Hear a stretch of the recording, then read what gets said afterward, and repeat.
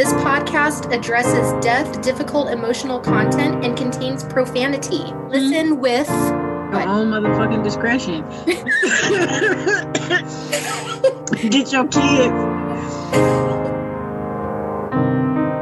This is Grief After Dark. Hi, Dee. Hey, Mickey. Hi, everybody. Hey, everybody. Welcome back to Grief After Dark. Oh, my gosh. Season 3, episode 2, I guess. Yes. And we have a really special guest with us, Mickey. So, God, I don't even know how to give this one a leader. This is someone that I've known, probably a couple of decades, but he hasn't known me that long. And on that note, our guest today is someone that I have had the pleasure of sort of re-getting to know over the last few years. The most interesting man is really up for grabs. This person's story is really pretty incredible, and he's an incredible person, not just because of his experience, but who he's become because of his experiences and where this experience has led him. So I'll let him tell his own story. With no further ado, we bring to you Esteban Vigil. Hey. Hello, Esteban. How's it going? Welcome to the party again. Yeah, welcome again to the party. We had a pre-production meeting and we had some laughs. Y'all know how we do. It's how we do. And now I will announce that the beverage I brought today is Pendejo Porter, which I believe you left at my house a couple of weeks ago, Stone. True story. I did leave that beer at your home. I was like, ooh. Salute. Thanks for leaving us beer on your last visit. So why don't you tell us in 20 words or less? No, I'm kidding. Okay. Oh my God. Just tell us a little bit about you and where you're from, and a little bit of your background, and then your life-altering junction. Cool. 20 words or less. Let's see. No. Did I say 20? I meant 20,000. 20,000. I'll keep it under 20 minutes. How about that? We don't even need to do that. The floor is yours. I'm gonna let it. It's fine. Yeah. So I was actually born and raised in the same town as your husband, Tim, Espanola, New Mexico, small northern New Mexico town. Grew up on a ranch, bored out of my mind in that small town. So bored that I was, how bored I was? I wanted to be student body president and I wanted to be senior class president, but you couldn't be both as a senior. So I got an amendment made to the school constitution so I could be student body president as a junior and senior class president as a senior. That's how bored I was in this town. And clearly always the underachiever. Wow. Yeah. So I got out of Dodge right after high school. I mean, when I was in high school, I did a lot of traveling through like youth organizations in the city. And I was always just trying to get out and see the world. So I did. I left at 18 years old and moved out to Los Angeles. And that's when I met your husband. And we watched all 4 Lethal Weapon movies in a row one night and then watched Braveheart. And then he met you like the next day or something like that. So it was really soon thereafter. Yeah. And you, if my understanding of the story goes, you all were just kind of shell-shocked moving from small town New Mexico to like the chaos of Los Angeles. Mm-hmm. Tim said he didn't drive any further than the gas station to get coffee creamer and cigarettes for like a month and a half. Yeah, that sounds like Tim. Yeah. I was a little bit more adventurous. I mean, I toured Europe when I was like 17. Did like 7 countries, I think, in not even 30 days or something. But yeah, so I was used to it. I actually just got back from a semester abroad in London. I was at the University of Roehampton over the winter. That was fun. Anyway, back to it. I moved in 99 to Los Angeles. 9/11 happened. And I joined the military. Actually, I joined the Air Force as a medic. I think the country was so far from where it is now. And, guys of that generation, our 9/11 generation, like we were watching Saving Private Ryan and Band of Brothers, and then this thing happens and we're like, sign us the fuck up. And I was one of those guys that signed on the dotted line, joined the Air Force. I was a medic for 6 years, deployed a couple times. Then I got tired of deploying, so I switched jobs. I went from being a medic to a satellite operator, which is like, how do we say this? You just command and what can I tell you without having to kill you? We would all appreciate it. You're going to have to kill us and our 20 loyal listeners. So no, it was like eagle eye, enemy of the state type stuff, even though it's crazy because Hollywood glamorizes, they're like, oh yeah, just move the satellite over here. Like, no, the satellite is moving at 17,000 miles an hour around the Earth's orbit. There's no way we're moving it 5 feet to the right. But anyway, I can't watch movies like that now because I know that. Yep. So I did satellite ops for a few years, and then I was a first sergeant for the last 3. And the reason I got out of the military was because I was actually at a training in Alabama, and I was in a car accident where I had a traumatic brain injury. And because of that traumatic brain injury, I have what's called dissociative amnesia. So I was 34 years old at the time of the accident, and I was taken back to infancy, essentially. I had to learn how to tie my shoes, ABCs, the whole deal. I was just like a baby again, which is kind of an amazing thing to do in an adult body because our senses and things have been honed in, so to speak. But my learning experience was, learning how to read as a 34-year-old. I picked up reading in a week. And then before you knew it, I started reading books. And then they taught me what a computer was. And when I learned what a computer was and started watching television again, I just started like downloading the Matrix into the back of my brain. Yep. So about 9 months after, I would be watching the news. And I distinctly remember watching the news, and the weather person came on and said, there's going to be ping pong size hail in Lancaster tomorrow. And I said, what the hell is a ping pong? So I'm Googling ping pong as I'm watching the news, and ping pong table comes up, and table tennis and the rules of them and where it was invented. And then an image of Forrest Gump because he's associated with ping pong. And I said, what the heck is Forrest Gump?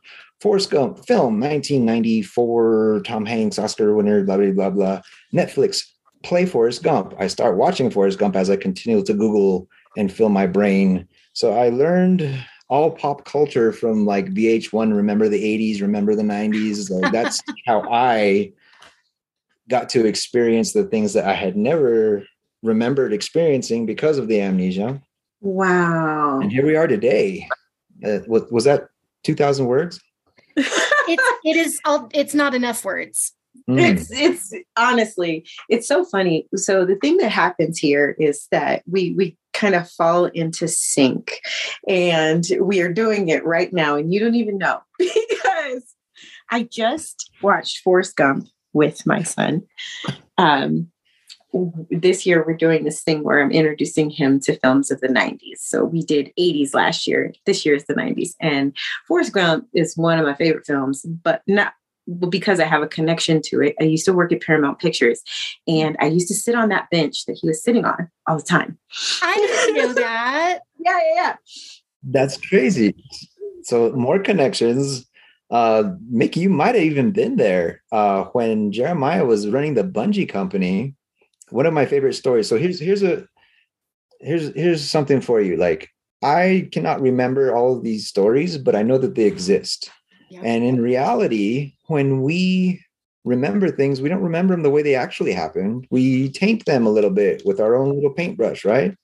So Tim and Jeremiah told me the stories about how we would go bungee jumping in the dark off of this bridge in the middle of nowhere, California. Mm-hmm.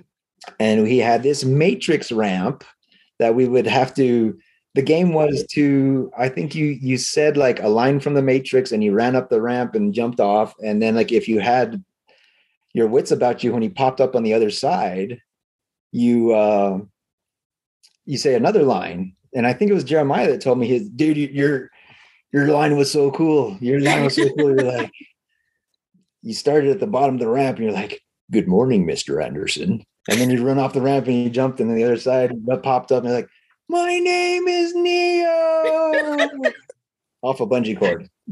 So good. So good. Yeah. We have our own bungee experience story together.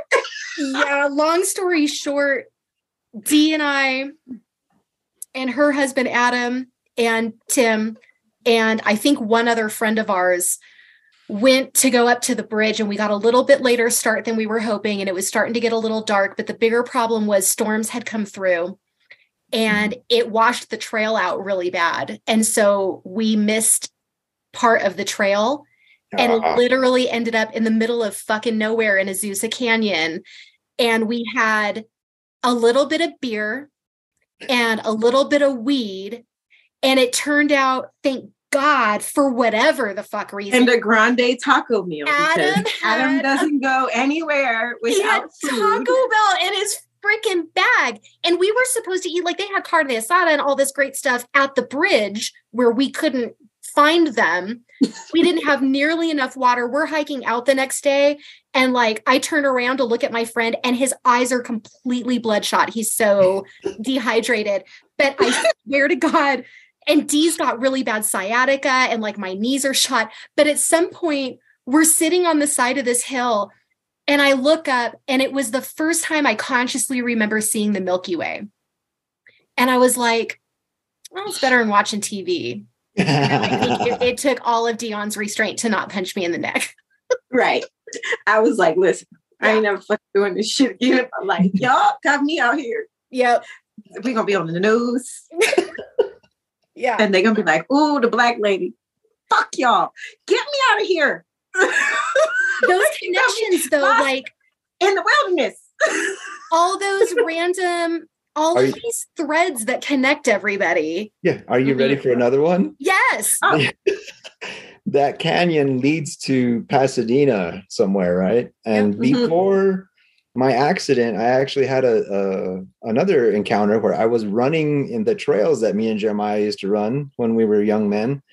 And I had like a heart murmur, like a heart defect, and I fainted and I fell down a crevasse like 80 feet or something like that. And a helicopter had to pull me out. And so I've been there. Don't worry about the helicopter will come. You're good to go. Yeah, thankfully we didn't need a helicopter. Thanks for putting that in perspective. Yeah. Thankfully we did not need a helicopter, but you know what? That's where my mind was. I'm like, listen, who is going to find me? Who's going to find me? Yeah, I've been in the wilderness quite a lot, and that didn't feel very wildernessy until we got lost. And that was the first and hopefully last time I experienced those emotions, because fuck that. Yeah. So Estella, my question for you is like, how was that experience for you? Like reinserting? Do you recall how that affected you? Does it still affect you? Absolutely. Let's start from the beginning. So just like a toddler would be, bright lights, sound, it's hot, it's cold, everything was just overwhelming, right?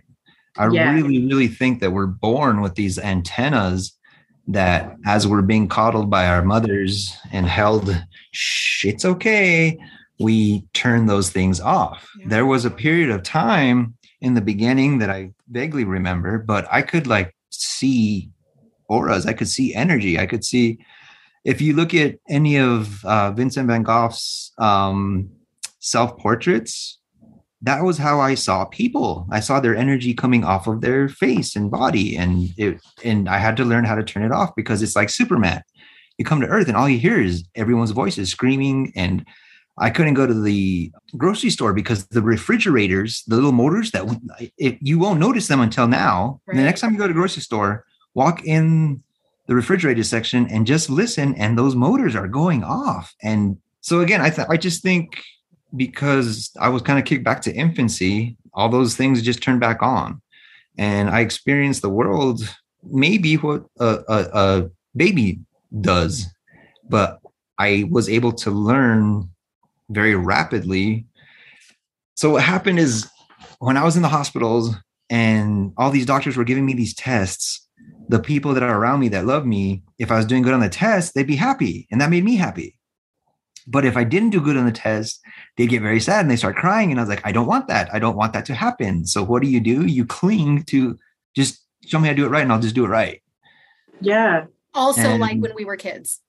Yeah. So I don't think that my experience, with the exception of it happening when I was 34 years old, is any different than the way a child experiences the world every day.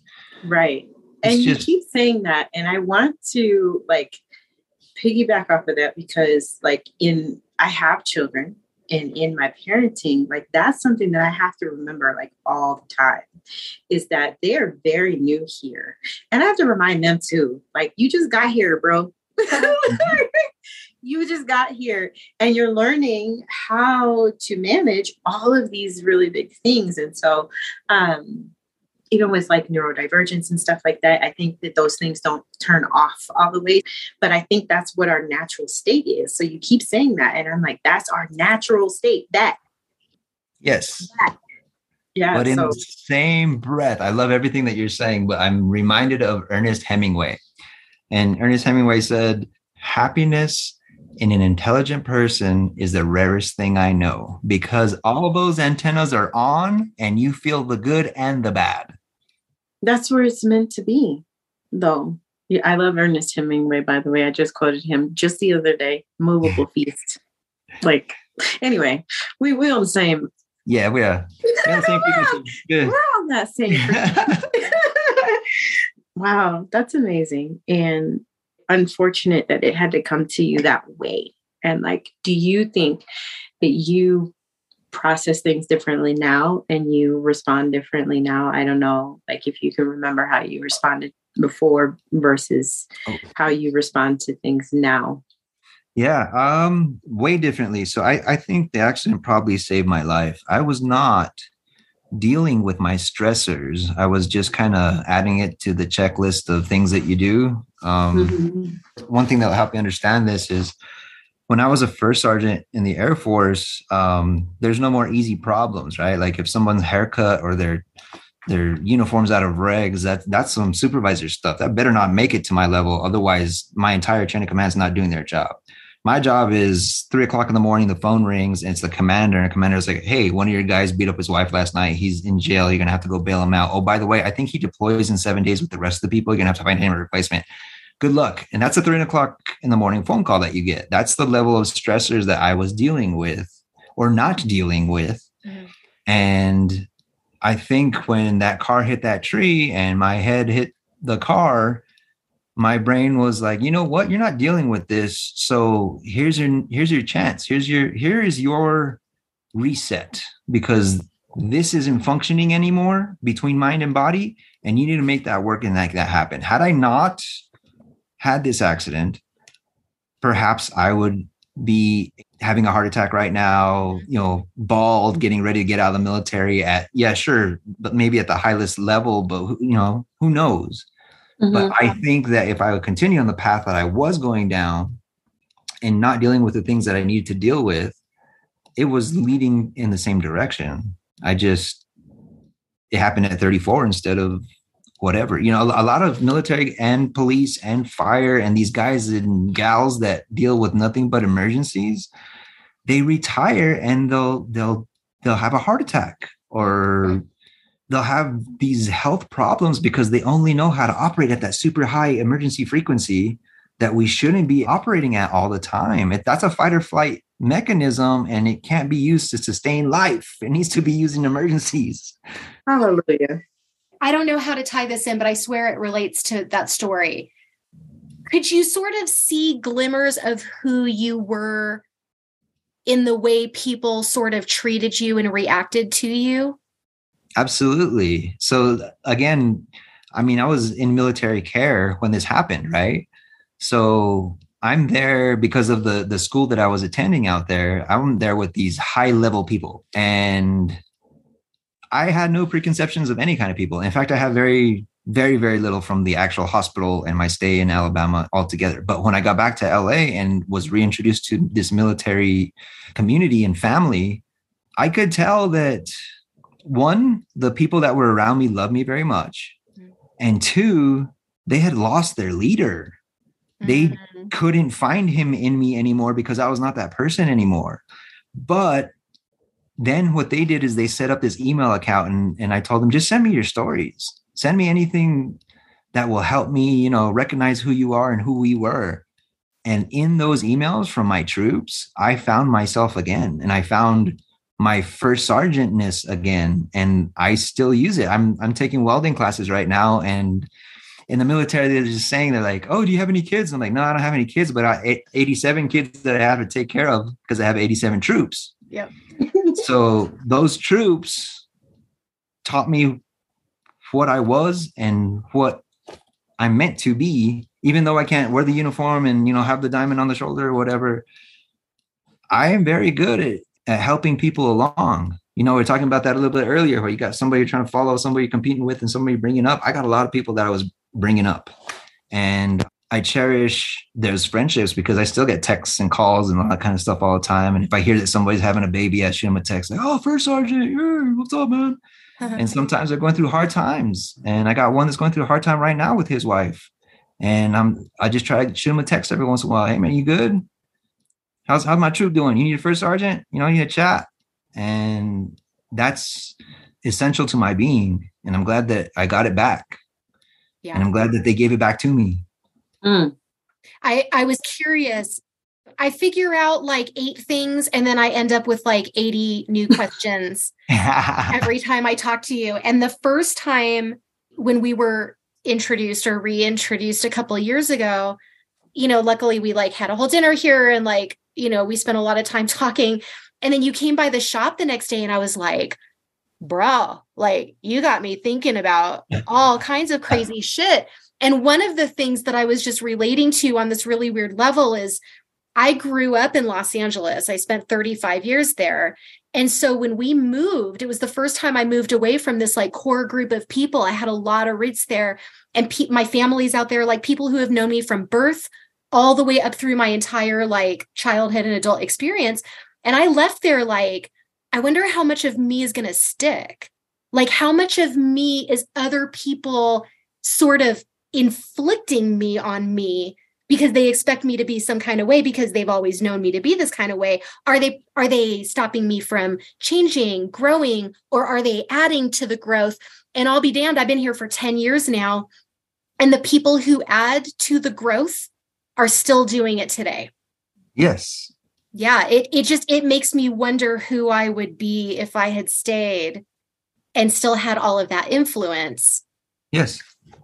Okay, I've got 2 totally different questions in my head for you right now. It's cool. I'm going to say that leads me to, so I'm going to not call people out on this. So I'm going to speak very vaguely. Let's say this, in the few times that we have hung out, like there's people around that knew you a long time before your accident. Absolutely. And one of them invited you here to spend the night at my house. And I hadn't seen you since the accident. And he's like, yeah, but you know him. And I'm like, motherfucker, he doesn't know him. Like, and it seemed so odd to me that they were approaching you as the person you were. And then the last time you were here, someone essentially tried to invite themselves to your wedding. Yeah. And I was like, whoa. And they looked at me and they're like, we've known him a long time. And my first response is fucking so. But my second response is, he's met you twice. Like, think about it. Yes. And so I'm curious how much you've run up on that, on people sort of taking some entitlement to knowing you when they may or may not, and what your response to that has been. Great. Okay, so I have a great story. So shortly after the accident, when we were starting to allow people kind of in the house and in the circle and stuff, right, to reintroduce themselves, there's 2 reactions. There's people that are going to make it all about them, and then there's the people that really care for you and they're going to make it all about you. And the people that make it all about them are going to be like, oh, well, we used to, and they're not going to be able to let go of what was. And those people weren't able to kind of re-enter my life because, for one, they weren't present in my life because all they can talk about was, Right. instead of what is. And then the other people, and I think Tim and you and maybe a dozen of people are like this, is like, okay, we're going to start over because we know who you are at your core. I mean, yes, this is my hard drive. I can't connect it to get to the files, right? I can't get to these files of these stories of these times that we hung out, but they still exist. This is just my body is a bunch of cells, right? It's cells and atoms and all of those things, I believe, exist in the space between. All those little electrons going around the atoms and stuff like that. It's frequencies, right? And the stories and the memories and the feelings are all just the energy pushing that stuff around. So at the end of the day, you're going to find your way back into the atom, or you're going to disconnect and you're going to go off in your own orbit. And that's okay, because you were in my orbit for a minute and you're not now.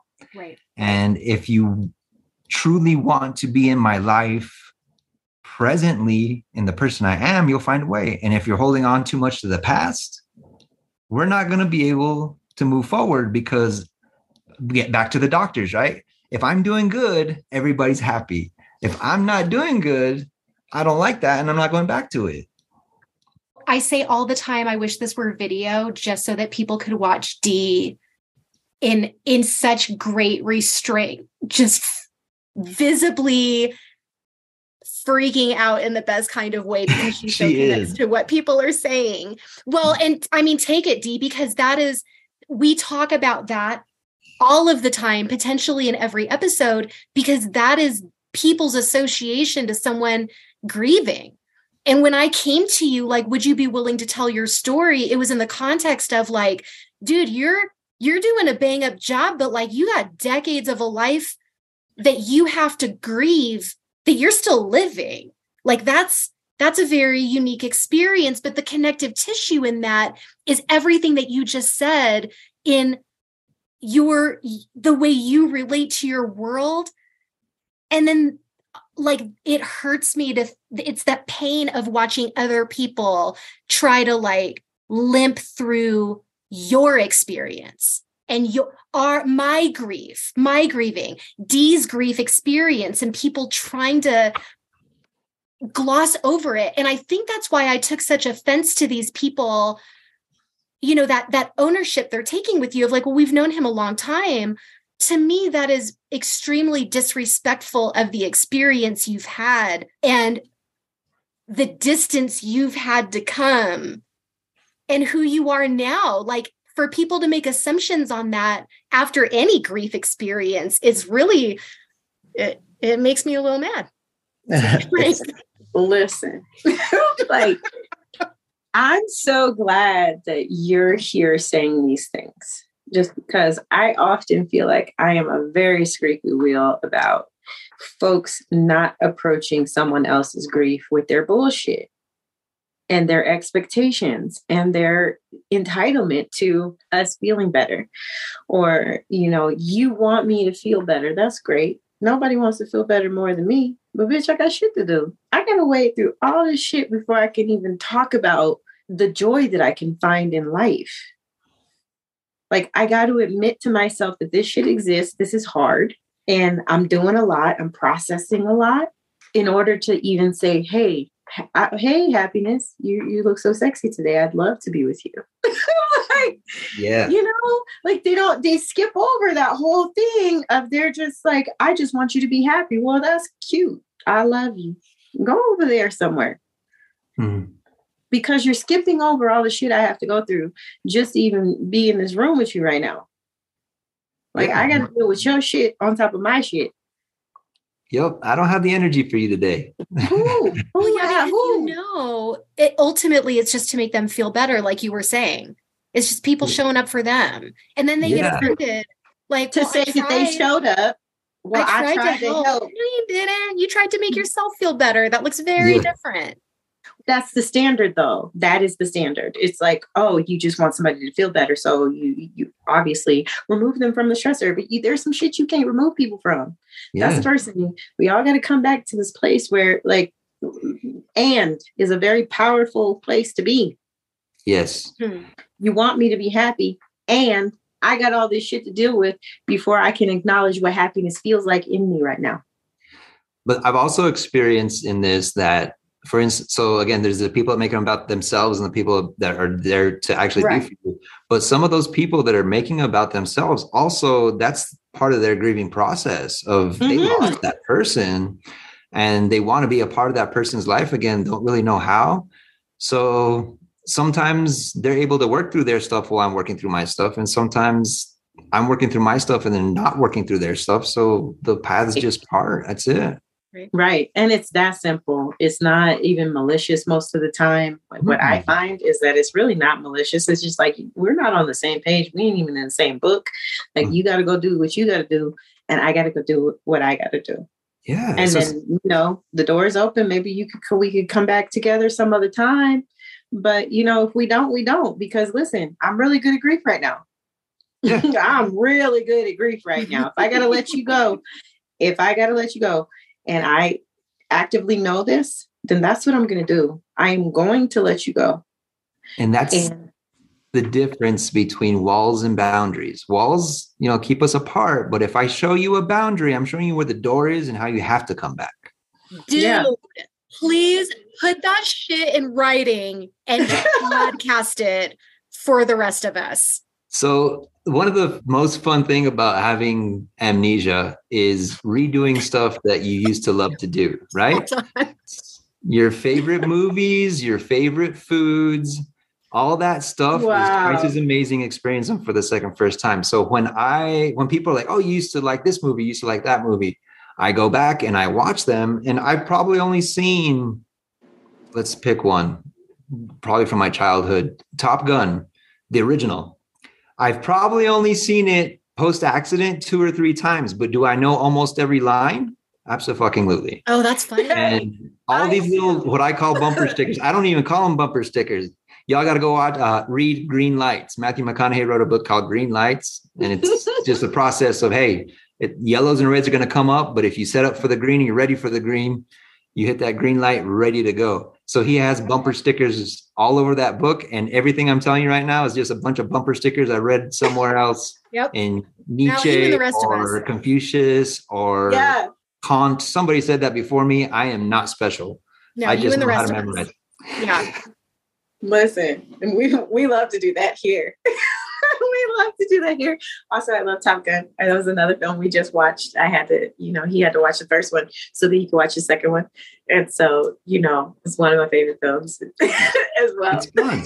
It's a lot of fun. Brockheimer just makes fun movie. So it's a fun movie. Like I like to be entertained myself, and I don't, have this expectation that movies will be historically accurate because it's y'all. It's fun. And neither will my quotes. My quotes will also be willy-nilly. That's right. I'm going to get as close as I can. And if I didn't write it down, I'm sorry, not sorry. So that's the thing. I'll give you all a link to my speech from my retirement ceremony. And I called it, I heard somewhere, because you can quote whoever and whatever you want, as long as you say, I heard somewhere, and didn't directly quote anybody. Now I'm going to be the broken record on here. Like, so I had heard. Yeah. And I can't tell you how many of my life conversations start with, I like read it, or maybe it was a podcast or some YouTube. Was it a TED Talk? Anyway, someone smart said, yeah. Shit's just running together at this point. I mean, gosh, thank you for your love and sitting with us. And it has been such a pleasure to get to know you right now in this place, and even having these strange but sweet little connections with you. I feel like we could have been friends all this time. Are we friends now? Yep. Yeah. So that's part of why I was so excited about this interview, because every conversation I have with both of you, I leave just a better person and with 5,000 new things to chew on. Same. So this is posed sort of, I'm interested in hearing you guys discuss this. because Dee has some knowledge about somatic trauma and trauma that's stored in the body. And we have, hopefully, I think, someone coming on this season that's going to talk about a type of therapy to help release somatic trauma. And the last time you and I talked, Esteban, you were saying that there's some concern that you are storing trauma in your body for memories that you don't actually consciously have, which a lot of us do. Probably all of us do. You perhaps, I think it's fair to say more so. So have you learned more about that? What are your thoughts and feelings on that? And Dee, you go to. Cool. So when I first had the accident, I had a wonderful friend. Her name's Joanna Montoya, and she started to give me acupuncture. And all my buddies who have had traumatic brain injuries in the past, and especially ones that are dealing with pain, are constantly telling me like, hey, forget about opioids, like anything you can do, go holistic. And then when you retire, if you feel you need, we will introduce you to some of the cannabis that has helped us tremendously. So we really took the holistic approach from the beginning, and it was effective because, for one, acupuncture is the only thing that I have done consistently since the accident that has 100%. Every time I get it, I am feeling better. And I've also been working with my current acupuncturist, and what we're doing now is I'm getting acupuncture every full moon, and that's what's keeping me on cycle. But going back to the holistic stuff, if I eat well and if I exercise and if I'm good to my body and what I'm putting into it, everything else is good too. I don't get the headaches from the TBI. I'm able to sleep better. I've been having a lot of sleep problems lately. I'm not positive how to resolve it, but I'm working on it, right? We try to figure out what works well. But yes, are there things in my being that I don't know about that are affecting me? I believe so, absolutely. How to deal with them or mitigate them, I don't know. All I know is that if I am kind to my body and I am, you are what you eat, and that means what you read and what you watch and who you talk to and all of those things. And as long as I'm consuming the right things and continuing conversations like these, I do very, very well. And it's sometimes, I don't even want to say the toxic people in my life, but the people that I can only take in certain doses, right? Because it's not good to have too much of anything, good or bad. Living in that balance. Yes. To get back to your question, there's definitely things in my being, whether it be in my muscles or my joints or my bones or the space in between, which is way more enormous than any of those things. Yep. I haven't explored it. I haven't explored how to try to release, so to speak, with the exception of doing some breath work and the acupuncture. And it seems to be outstanding as far as I'm concerned in my recovery. Everyone's going to be different. Sure. Everyone's going to be different. Well, I mean, the thing is that you have to be in alignment with it. And so you got a clean slate. And I suspect that you are receptive to so much more information now than most people are. I mean, I couldn't have said it better being a bodywork practitioner, being like, if you think of your body as a map and all the things that have happened to you, like whether that's a physical impact, whether that's, I don't want to get into people playing sports, repetitive physical impact. There's things that happen to your body. Like everything affects our bodies. And like you were saying, being on the cycle with the moon, like it affects our bodies. We're part of this unit, y'all. We're not separate from it. So it makes hella sense that you are saying, and of course, with that type of medicine, they are looking at that whole picture and saying, this is affecting you here, and your sleep patterns might be changing because you might be changing. So it might not be like something medically really going on. It's like your body, whatever time you're up, check and see what governor is it on. Like you doing acupuncture, ask them, what is that timing? And maybe we got to work on whatever that is, whether it's gallbladder, liver, whatever, because they have that clock on your body. Rhythm. Exactly. And we are separated from that more and more in this culture. And it's not media, it's people. People are doing this to each other. You know, like all this other stuff is superfluous. Like it's human beings doing this shit to each other. Like at the end of the day, there's no middleman here. And like you're not separate from it. And I think remembering that, like people are healing faster. You know, there are things that require more intervention. I am not like against Western medicine at all.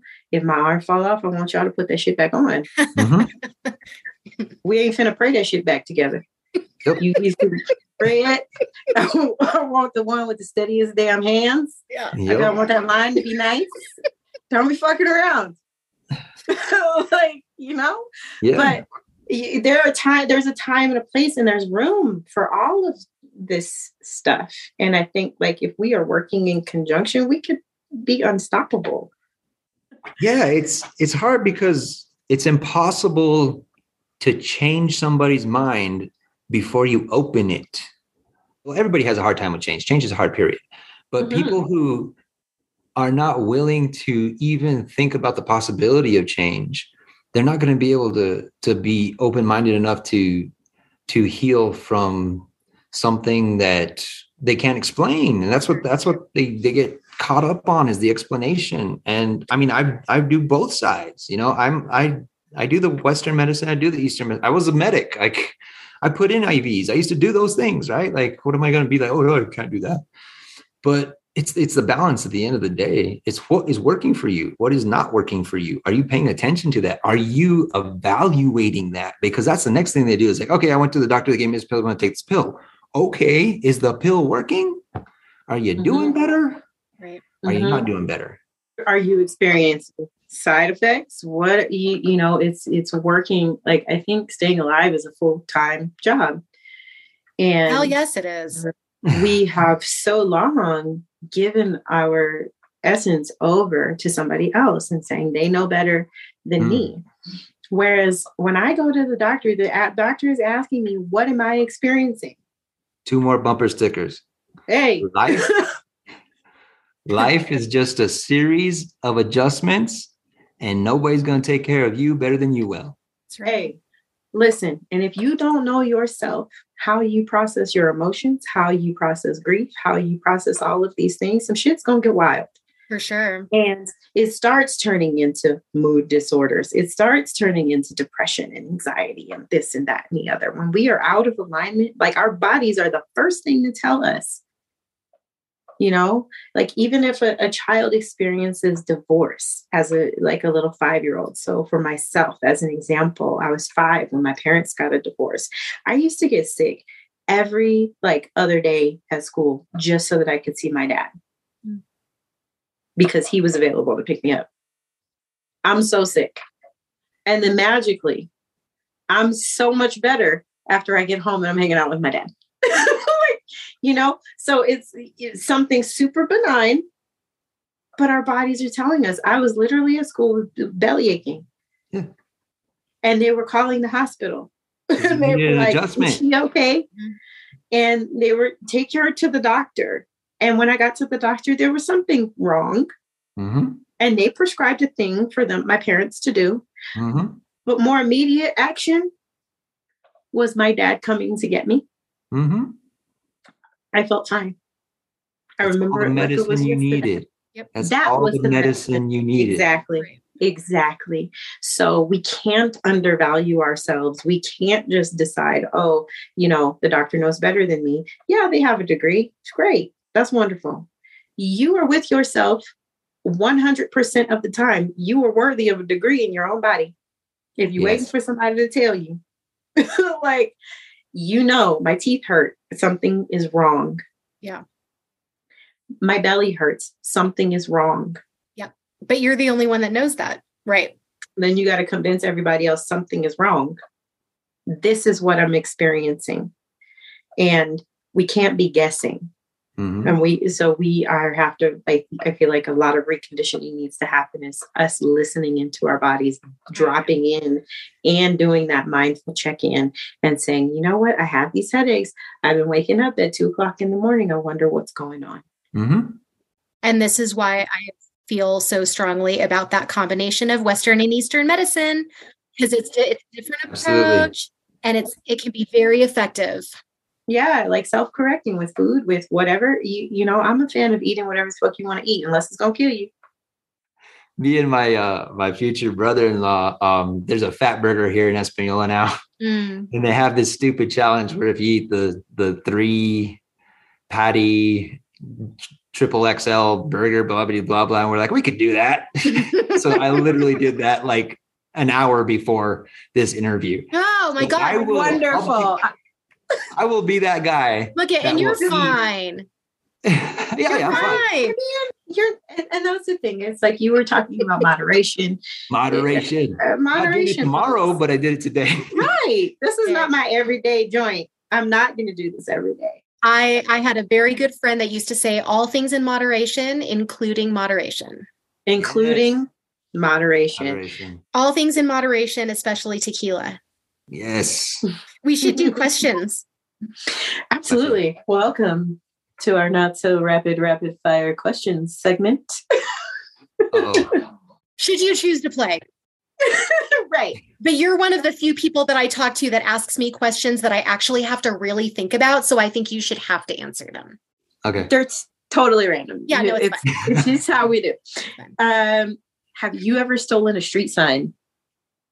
No, not to my recollection. Yeah, that's not fair. You can say that about all of them. Shit. Yeah, I could, Good one. but yeah, Well I played. don't believe I've stolen a street sign. Not in the last 7 years. Not in the last almost 8 years. Yes. I also have not stolen a street sign in the last 8 years.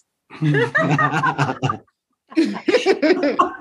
haven't in the last 20 or so years. And I wouldn't say I stole it. It was just there and needed to be removed from where it was. And we did that. Mm. And, you know, Sure. it was in the road. Somebody had taken it out and I was like, oh, that's a great sign. And my friend's like, let's go get it. And I was like, oh, okay. But we're doing a city of service. Just cleaning the streets. Sign. Cleaning the streets. We salute you. Possession is 9/10 the law. See. What do you dip your chicken nuggets in? Inquiring minds want to know. Honey mustard, sweet. Sweet. I do all three. Ooh. Yep. I like this habanero sauce that I've been recently Mm-mm. getting. Yeah, Food is not I like supposed this. to hurt. D. Food is Or- not supposed to hurt. Or No. barbecue sauce. Says the guy from New Mexico. Yeah. Food is not supposed to hurt, says the guy that just ate some insane burger from Fat Burgers. Yeah, but it didn't have green chili in it. Oh, that's not fair. So I heard somewhere that people who like that spicy, it's a pain sensation. It's not an actual taste sensation. Yeah. I happen to like the taste of chili. I don't like it to be that hot, but that habanero sauce, it's got something sweet in it. So like the balance in there is really lovely. So it's not straight up just habanero and it's hot and, you know, your asshole is going to fall off. It's not just a kink. Right. Mm. It's you know, it's well made. it's a well made sauce. Anyway, what's your favorite sandwich? Sandwich. Oh, that's really hard. When it comes to food, I am the worst critic because I kind of love everything. But anything with like bacon and avocado, that's my jam. That's what I was going to say too. God, I like so many sandwiches. What's yours, D? A BLT actually with avocados Mm-hmm. and a Bloody Mary. Yes. With that habanero sauce. Done. Done. I'm down. Make it happen. Next time I come down to New Mexico, it's going to be Yes. flats. It's going to be on. Flat. We are going to orbit this world. Oh And my it's a gosh. frequency. Yes. Yep. Yes. We could have a little sandwich bar. So we could try like different types of sandwiches too. Well, shit, let's do a Bloody Mary bar while we're at it. Well, of course. That's like Let's make a given. day of it. You You're know like, there's duh. libation. That's the thing. Yes, we got the weed, we got the blats, we got the Bloody Marys. It's on. And the conversation, forget about it. Forget about it. We got breakfast, lunch, and dinner. Hey, Done. listen. Gonna carry on the next day breakfast. And The breakfast. Two look breakfasts. forward to it. We got a brand new house, y'all. Come on over. Oh my gosh. You know, in Espanola, yes? Yes, ma'am. Oh shit. well, We'll come down to shit. your place and Adam and Dee can come up to your place and then Done. we'll just convene. Yeah, perfect. All right. Done. On the new farm. Party at Esteban's. Yeah. Next full moon. Just kidding. Yeah. Hey, But we're on group it. acupuncture, this is just getting better.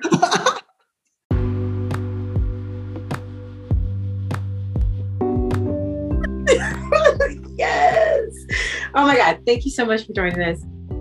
If anyone would like to challenge me on whether or not Esteban is one of the top 10 most interesting people on the planet after this, then you can suck it. Dude, there's I'm no not taking contest. the challenge. No contest. Like, Yeah, we're at all stardust. It's nothing special. We're all stardust Tattoo anyway. for it. That's what that is. Hey. Yeah. Reminder. Yeah, thanks. No, it was fun. Let's do it again. I'm down anytime. I Yeah. can chat with y'all any day of the week. You say when. Perfect. Oh my God. Don't tell me that. So same time next week. don't tell me that. Season 4, we're gonna have 3 hosts. Get ready. Yeah. people. Oh man. Yeah. Uh-oh. Yeah. Oh my God. Yeah. Oh, love it's it. an Esteban sandwich. Let's go. Oh. Bring the habanero. And avocado. Get off. Cheers, folks. We're about to get wild. Salud.